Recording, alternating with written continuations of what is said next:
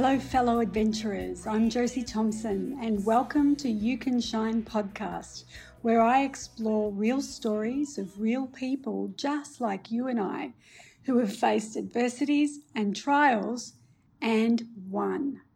Today I'm here with Ray Weeks. Let me tell you a little bit about our guest. I met Ray over a decade ago through the Learning Potential Fund at QUT. I spoke at an event, and from the moment I met him, there was this outpouring of genuine warmth and presence about him.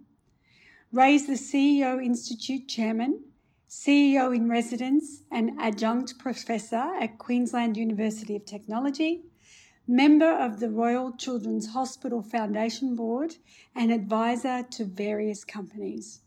Ray has been involved in senior positions with major fast-moving branded consumer products for over 20 years and is also a business and executive mentor. So Ray is husband to Penny for 50 years and father to 2 children and granddad of 4. He loves reading and testing himself with adventure travelling. He loves exploring ideas and exploring people too. And he's a good-hearted bloke. So welcome, Ray. Thanks, Josie. It's lovely to be with you. So, Ray, I've done a rundown of some of the career highlights of your life. Tell us your real story, the story of the man who is Ray Weeks. What are some of the formative experiences that have shaped your life? If I look at the early formative experiences, I do think about the fact that my father walked out on us when I was 3, and there was a period where it was a struggle for my mother, single mother, sister and I was put in boarding school when I was 4 years of age. So at that age, at the age of 4, I was told I was 5 actually, so they could get me into boarding school. So I went for about 6 years thinking I was 1 year older than I actually was until I turned 9, understood I was 8, which again had an impact on me. But it's interesting when I look back at that period, I don't feel that I was in any way disadvantaged. I don't feel in any way there was any bullying, but there was a sense of abandonment at that time. So even at that young age, you were aware of that sense of abandonment? Yeah, I felt that. Yeah, right. I did. I explored that more effectively later because my father was not part of my life for a period of time before he then became a key part of my life. And then I think part of my character really came out of understanding how much he did love me and how much I was respected by him, and he wanted me in his life. And so towards the end of his life, we became very close. So let me just rewind a little bit. So we've gone from a man who abandoned you at such a young age to then becoming such a significant part of your life. How did that happen? He wanted to step back in, and I wanted that to happen. I wanted to really be connected to him because I felt in some way that my own sense of well-being, my sense of self, needed to be recovered in some way by him being a part of the life that I was leading. I also wanted his respect. I also wanted his confidence in me, and that supported my thinking about myself. I gained more out of his thinking about me. Sure. So that was why I wanted him back in my life. Were you ever angry? Were you ever mad with him? Like what? How did you bridge the gap? My mother wanted me to be angry with him. Right. She couldn't stand the fact of what he'd done. And wanted me to dislike him, wanted me to understand that he was physically dominating, and he had exercised certain approaches which I will never countenance in any relationship I had. So there were times when I couldn't respect him for what he had done, yet I did see a man who had so many other attributes that I respected, and I know that he was he was a larger than life character. And people loved him. He was big. He was a mayor of Waverley in Sydney. He was the captain of the North Bondi Surf Life Saving Club. We were responsible for the founding of the North Bondi Surf Life Saving Club, the family. And so he was a big player. Did you know of him when you were growing up? I did, but very limited contact. So I think that was a formative experience for me. But also, I think if I look back then from that time, I moved into a career with a public accounting firm. I walked out of university with a degree in commerce, walked straight into KPMG, and I was then overseas for about 4 years working in Montreal. And that experience was very, very important to me. But I tell you, there was one time where I backpacked through Turkey, Iran, Afghanistan, Pakistan, Burma and so on, during a period when you could do that, in the mid-70s. And I think that had a bearing on my views about risk, my views about what I could deal with, what I could control in my life. So that was an important period for me at that time. But then when I came back, I understood that I didn't want to be part of any public accounting firm, but in the sense that I thought I had another career here. But I resigned for ethical reasons. It was a serious ethical problem. And I knew that I was going to be the next partner.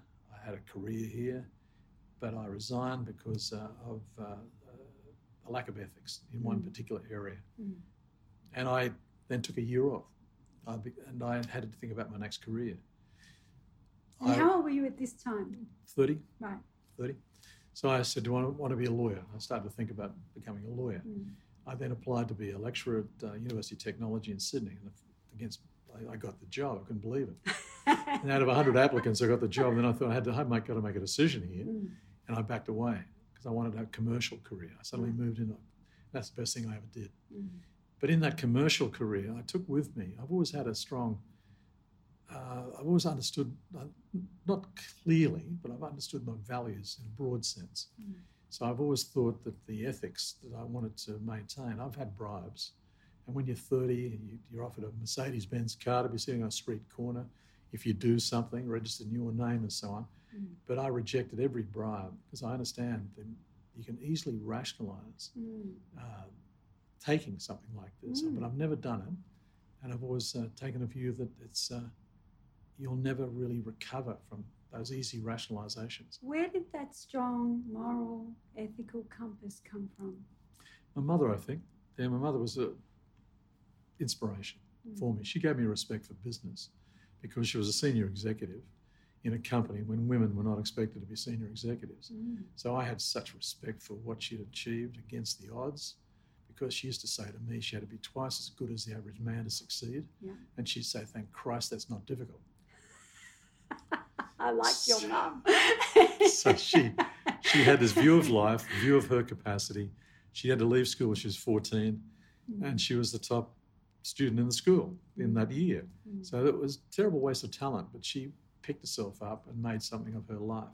I always respected her for that. And she gave me an understanding of the path I should be on. I never set goals, but I knew that if I was in the right place at the right time, I could get the role I wanted.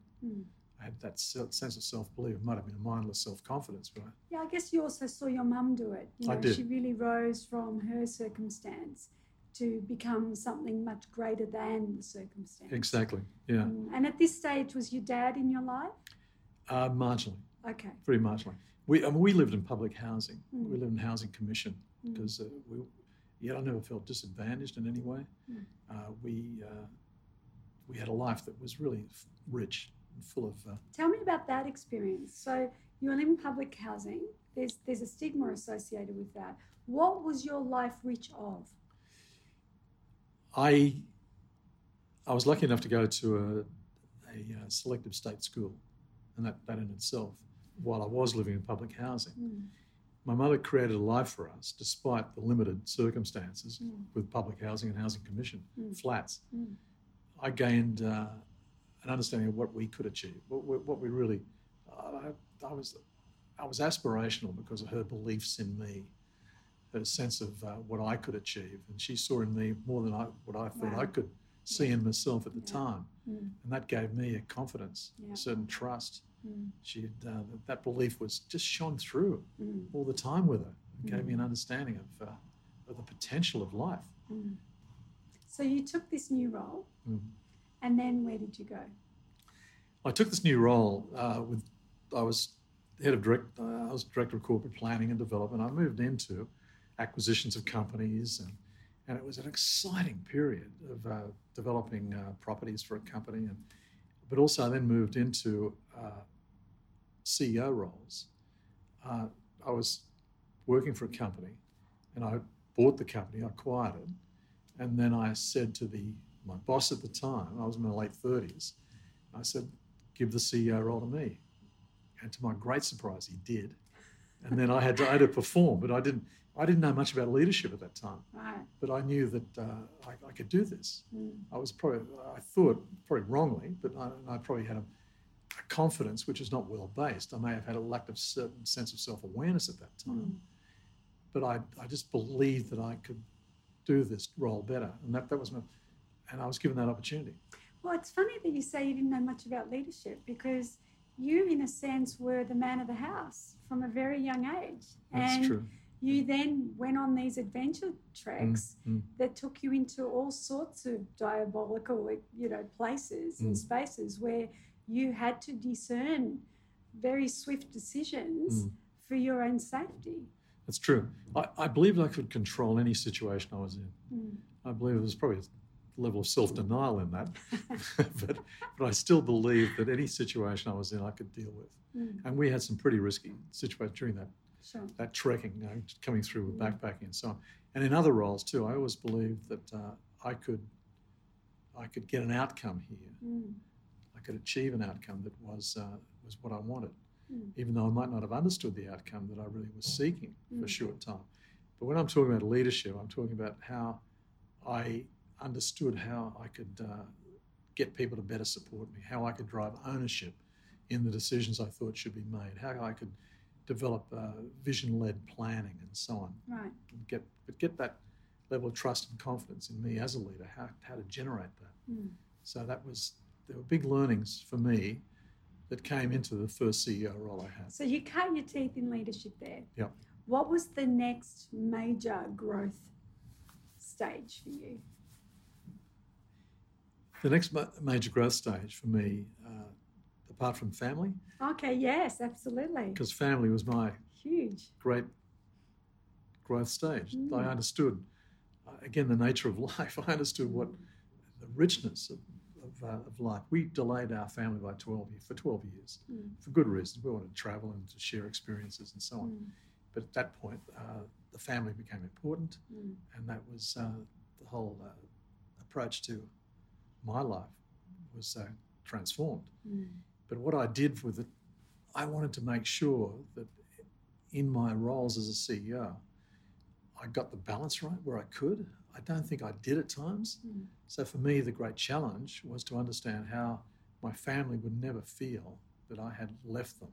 I had deprived of them of maybe some of my involvement with them, but it was needed to support the family unit. So I look back, one of the things I take great pride in is that during that whole period, when they were in high school, I was there for everything that mattered to them. Now, I might not have been there emotionally at times, but I was physically present. And that mattered to them, and they do talk about that. So that abandonment you had growing up, you did not want to have as a legacy for your children. No. And so now here you are in a context where you're now a father, where you didn't have a dad actively present in your life. What was going on for you there? What was going on for me was an understanding of getting across a sense that they truly mattered. I didn't have that. It took some time before I understood I mattered to my father. I wanted them to understand that I was always here for them.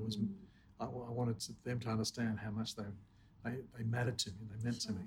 So I think it was a demonstration of love. It was a demonstration of embracing and just a physical presence, but also a demonstration of the deep love that I had for them. It's also a very conscious and deliberate, intentional decision you made. And I'm curious about holding your first child in your hands, that moment, and what must have been pouring on in your mind about your father and what he may have been experiencing at your birth. Did that ever occur to you? It did. It did. This outpouring of emotion that was generated by the first child, but particularly also the second, was a reflection on what it must have meant to him at that time and how I must have meant so much to him at that time, which again he showed at various times, not frequently enough, but he showed when we were together. I understood the nature of the father-son relationship, and I appreciated more what he meant to me at that time. So was that the impetus to then reach out and try to? No, there was an impetus before that. Okay. Yeah, before that, simply that I know that my own character, my own sense of self, did depend on my relationship with him being re-established, and that was re-established. And then he said one thing to me. I remember once, which I said, "Dad, this is not important." He said, "Ray, tell me again, how many letters have you got after your name?" I said, "Dad, it doesn't matter." And he said, "I need to know. So I said, "Look, okay, there's 16 letters after my name, right?" But I said, "A PhD's got 3. And I've just given you 6 for one particular qualification, so it doesn't really relate." Yeah. And he said, "No, it does. It's great." Just the pride that showed through that in the way he dealt with me. Yeah. Yeah. Okay. I want to ask you about forgiveness. Tell me what role that played. Well, forgiveness played a key role. I had to suspend certain disbeliefs. I had to suspend a concern because my mother had explained how he'd beaten her, how even when she was pregnant she was beaten, and I could never come to terms with anyone doing that. Yet there was a volatility in his character. There was a terrible nature at times. There was a vanity. He was highly narcissistic. What mattered to him was his own sense of being. So I had to deal with that. I don't understand that. Also, I really focused and highlighted those elements of his character that I thought were really interesting and really important to me because it gave me a better understanding of myself and what it meant was. But I'll tell you one quick story. When my mother married for a second time, I decided, and I was 17, and I was a terrible son-in-law. I was a shocker because I felt if I was going to show any affection or emotion, any support for him, my mother's second husband, it was an act of disloyalty to my father. Sure. A lot of sons do this. And I gave him a hard time. And my mother divorced him when I was about 18, but I always had this sense of guilt that I hadn't actually supported that relationship. I mean, it had more to do with my mother and him than me being part of this, but that sense of guilt prevailed. When I was 25 and I decided to go overseas for this 4 years, I decided to track him down because he'd disappeared from my life, right, for 8 years. And I got a lawyer organised, got to a couple of solicitors in England, tracked him down to a house in Sheffield, and one of those classic Dickensian streets, semi-detached, walked up in Sheffield, knocked on the door where I knew his address was. This woman answered the door, obviously de facto, and she said, "Yes, can I help you?" I said, "My name's Ray Weeks. I need to see Andy. Is he available?" "I'm sorry, he's overseas." "Who are you again?" she said. I said, "I'm just a friend." She knew immediately I was some family member. Well, he's now living in the Solomon Islands selling ships, and he's been over there for some time. So I phoned him. And I said, "Andy, look, I've always felt a sense of guilt that you and I didn't get along. And I feel I contributed in some way to this whole marriage not surviving. Could we get together?" He flew to Montreal, where I was now working. We had dinner one night and we just reconciled. And for me, that was just so important to my life that he understood that I loved him, that he understood that I felt that guilt, and he came to terms with that. That took a lot of courage, Ray. Yeah, there's a humility that's born from taking bold action like that. What was the greatest lesson from that whole experience for you? The greatest lesson for me was to better judge character, better judge the real elements of a good person. He was a decent person. I wasn't prepared to accept that. But it was also to just come to terms with the importance of him to me at that point in my life. I'm not really expressing it clearly enough, but all I felt was a sense of him needing to be better understood, and I wasn't prepared to do that.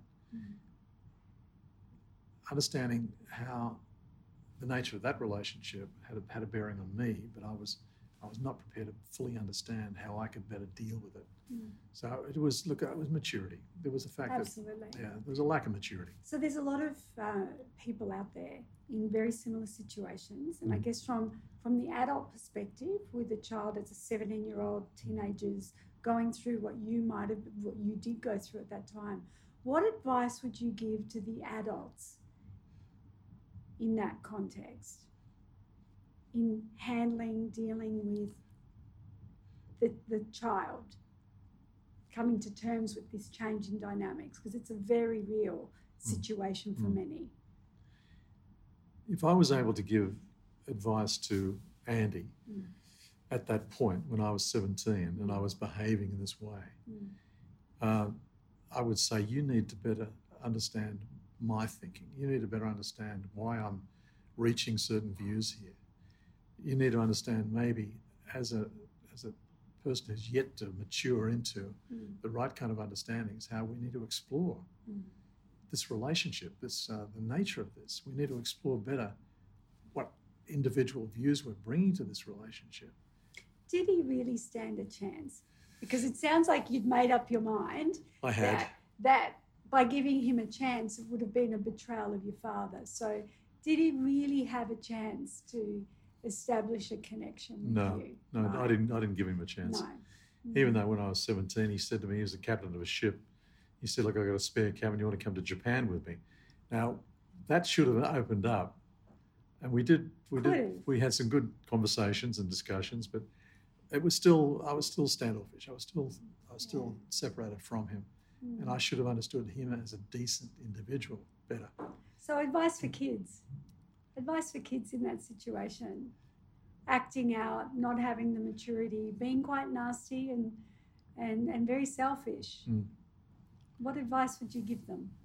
What advice I would give is not dwell on the negatives, not dwell on the instability maybe that person's brought to your thinking about the relationship that you want to have. You had a relationship with your mother and your sister, the three of you, very close as a unit.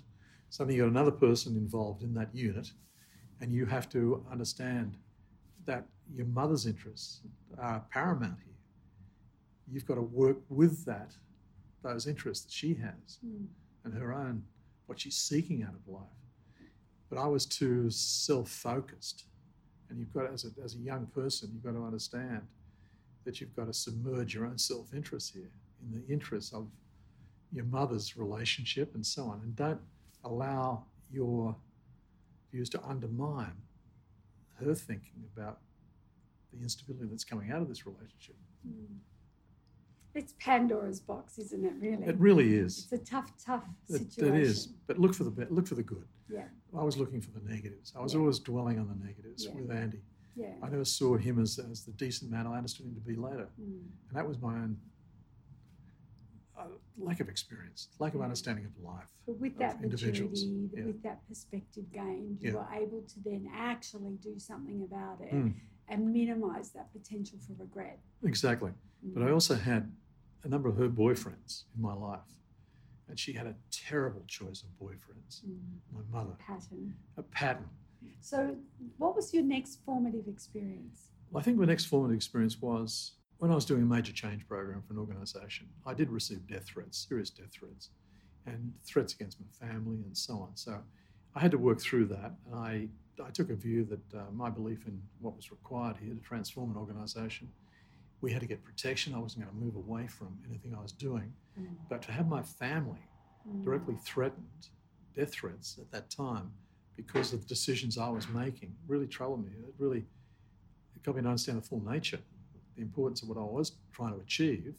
It didn't dissuade me in any way, but it gave me a better understanding of what I had to protect to achieve the outcomes. I had a path I was on, and that was the end of it. So I think that was a pretty formative experience for me. I think also, but my belief it was the right decision. I just accepted that and just had to deal with whatever consequences came out of it.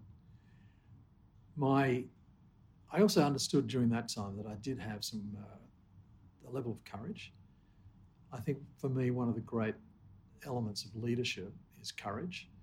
And for you to have courage, there has to be fear, some sense of fear Otherwise, you don't have the right level of courage. You have to be aware of the dangers, the risks attached to whatever you're doing.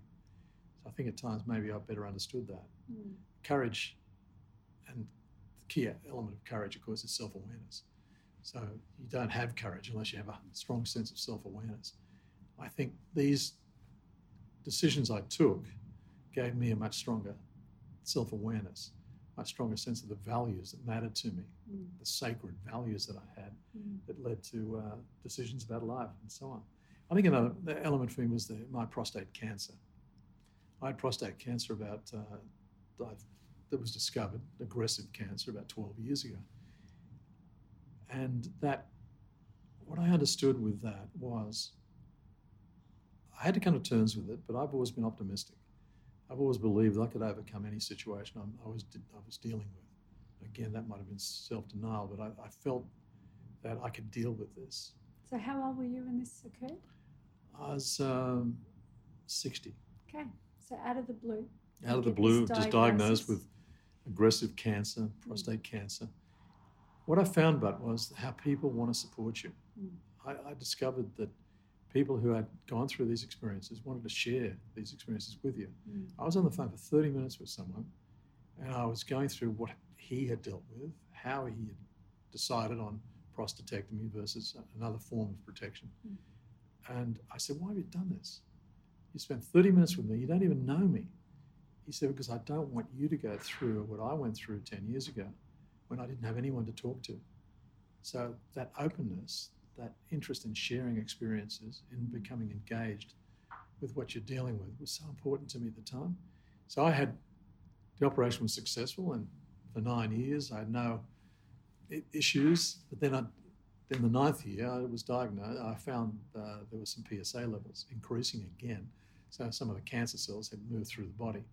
So I had to go through radiation therapy for 7 weeks, every day for 15 minutes. Out of that, I found a sense of, again, didn't have any undermining of my belief that this could work out. I believed that this was going to be a good outcome, and it was. I'm now in complete remission. So I think I've gone into every single life-changing circumstance like this with a genuine belief that I could deal with this. So was there any fear at all?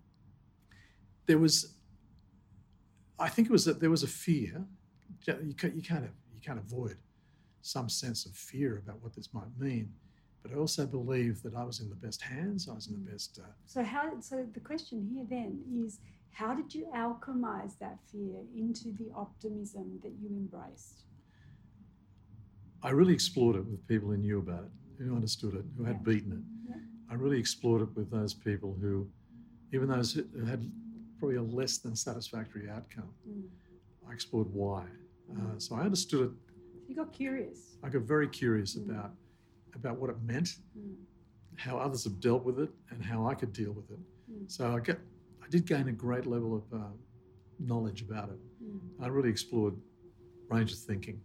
I also explored with my surgeon options, and I really got very curious about what's worked and what hasn't, robotics versus et cetera.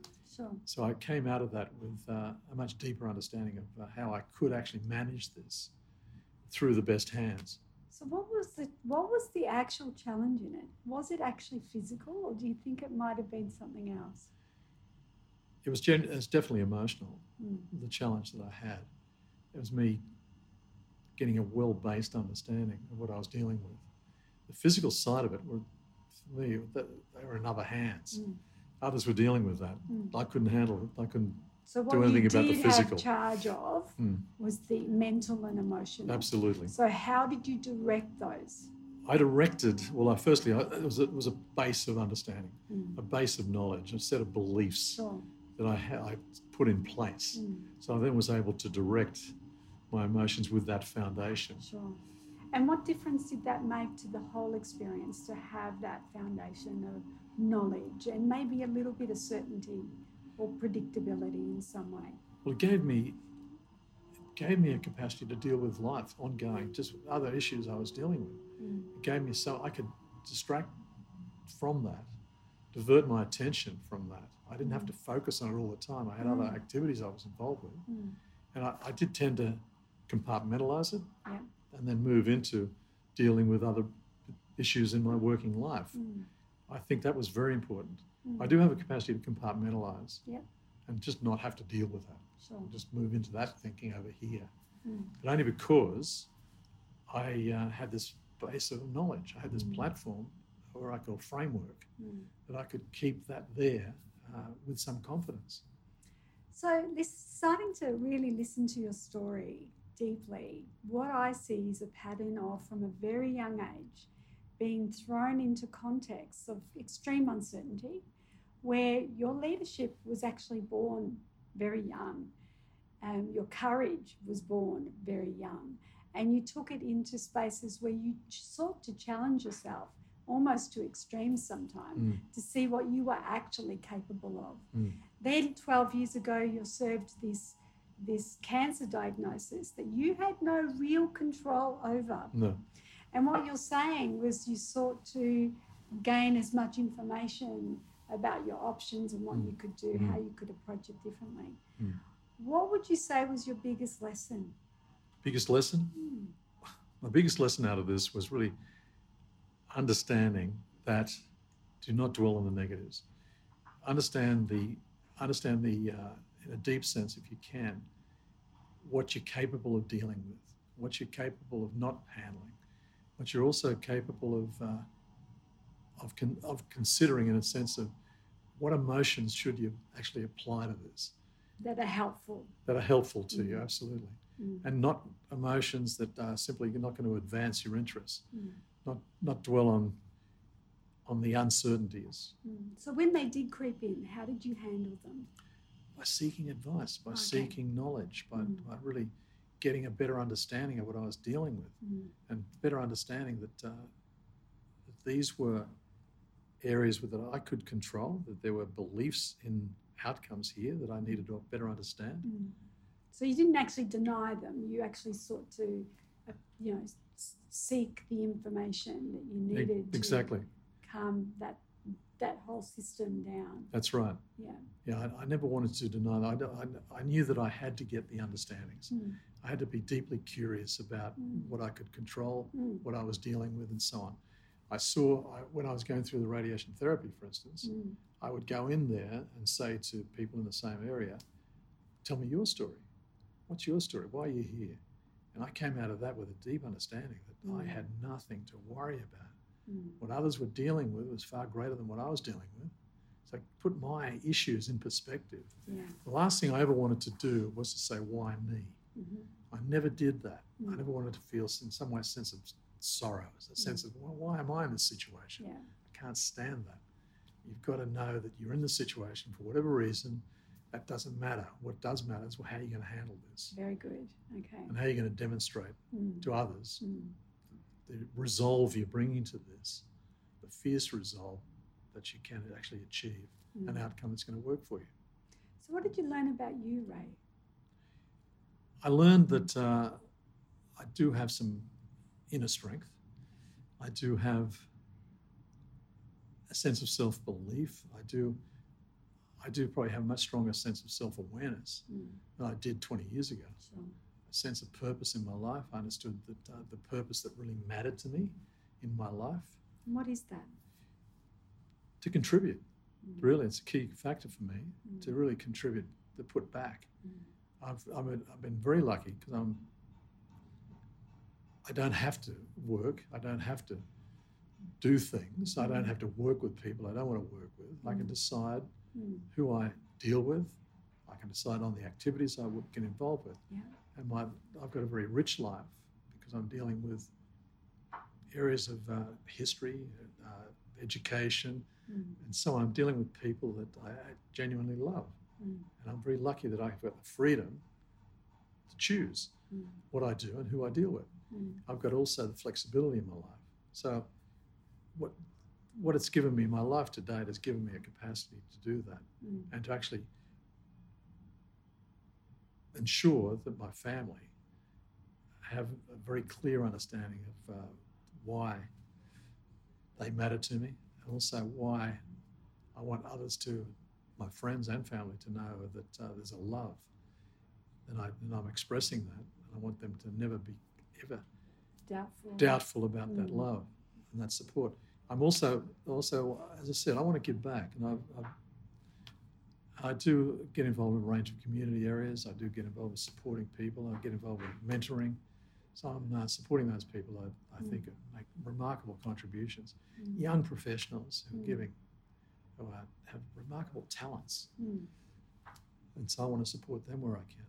So facing this adversity, this health adversity, has given you a more purposeful and intentional desire to contribute as much as you can to others, to maybe use your experiences to enable others to empower themselves in their lives. Exactly. I love sharing experiences. I've made a lot of mistakes in my life. I know there's a range of pitfalls I like others to avoid. These learnings, these big learnings in my life, I do want to share if it's of benefit to people. So Ray, share some of those learnings with us. What do you want to contribute to the lives of the listeners here today? My big learnings, there's so many and so varied. The big learnings for me is get a sense of purpose in your life. Understand earlier than I did what is the real purpose in what you're doing. Understand the values that do matter to you, and get a clearer understanding than I did earlier. Be aware of how to generate the level of self-awareness that will give you a better leadership, because you can't be a good leader unless you have a strong sense of self-awareness. You have to know yourself to be a good leader to others. That took me some time to better understand that. So the big learnings for me are,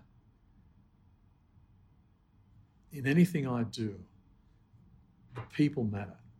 If I now better gauge the people that I want to be working with, want to be dealing with. I was not a good judge of character earlier, but now I'm a far better judge. I do get a good understanding of why I should, why this person matters to me, why I should be associated with them. So I think they're big learnings. Big learnings for me also are never take the easy way out. Always look for the role, the life, the area of activity that will stretch you, will actually get you to understand that take risks, have a good, strong risk appetite. Don't allow yourself to move into easy activities that aren't going to stretch your capacities. So for me, it was very much early in the day of understanding how I could do that. Does that cover it? Absolutely. Yeah. So any other nuggets of wisdom that you want to leave people with? Well, I do want to just mention there were moments in my life where I again, come back to this, being offered bribes. Right. And it gave me a better understanding of who I am and what I want to be by how I responded to those bribes that were offered to me. So I think, I just want to mention this again, it's those easy rationalizations. You can take very small steps and easily rationalize a particular position you're taking, and then find it's just not the right ethical thing to do. So I think for me it was never allowing others also to control me, because I knew that if you'd taken a bribe, not just because of the ethical issue, it would be that you would be in effect controlled by others. You'd lose some sense of leverage. That's an interesting take on it, because I think a lot of people would see the benefit of taking the bribe, but not really think about the longer term implications. Well, that's right.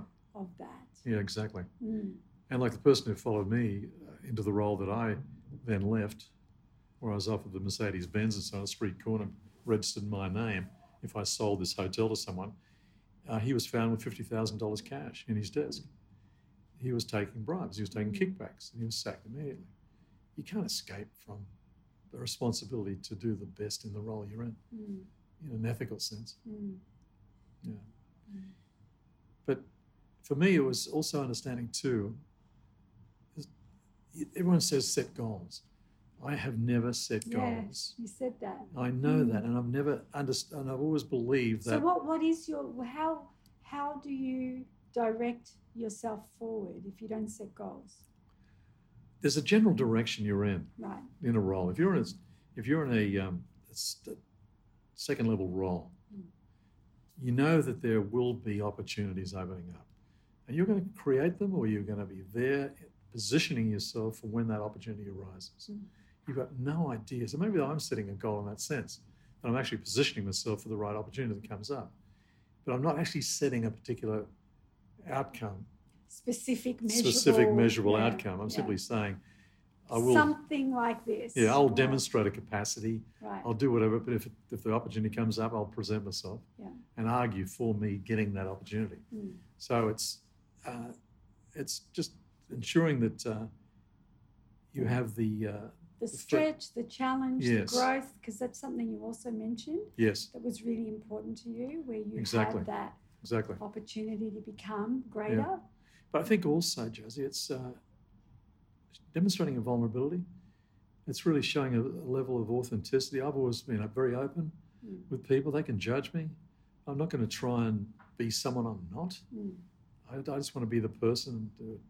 And if that doesn't work for someone, so be it. But I want to be authentic in everything I do. I want people to feel that they know the contours of me, and they can be confident with that. Or they may not want to deal with that. But that vulnerability, I think, is very important too. I've got to show I care. I've got to show a level of compassion. You choose to. I choose to. I often say that when adversity hits, we always have a choice about whether to become bitter or better. And in all of the examples that you've shared with us today, you've actually made conscious choices to actually eventually become a much better grown version of who you're capable of being. That's right, exactly. There's certainly a rich backdrop of life experience that has now shaped your approach to relationships and leadership and life. Ray, thank you so much for sharing your story with us. What an inspiration and true light you are in the world today. Now, if Ray can do it, so can you. Remember, it's not what happens to you that defines you. It's how you respond that counts. Until next time, shine on. You can shine.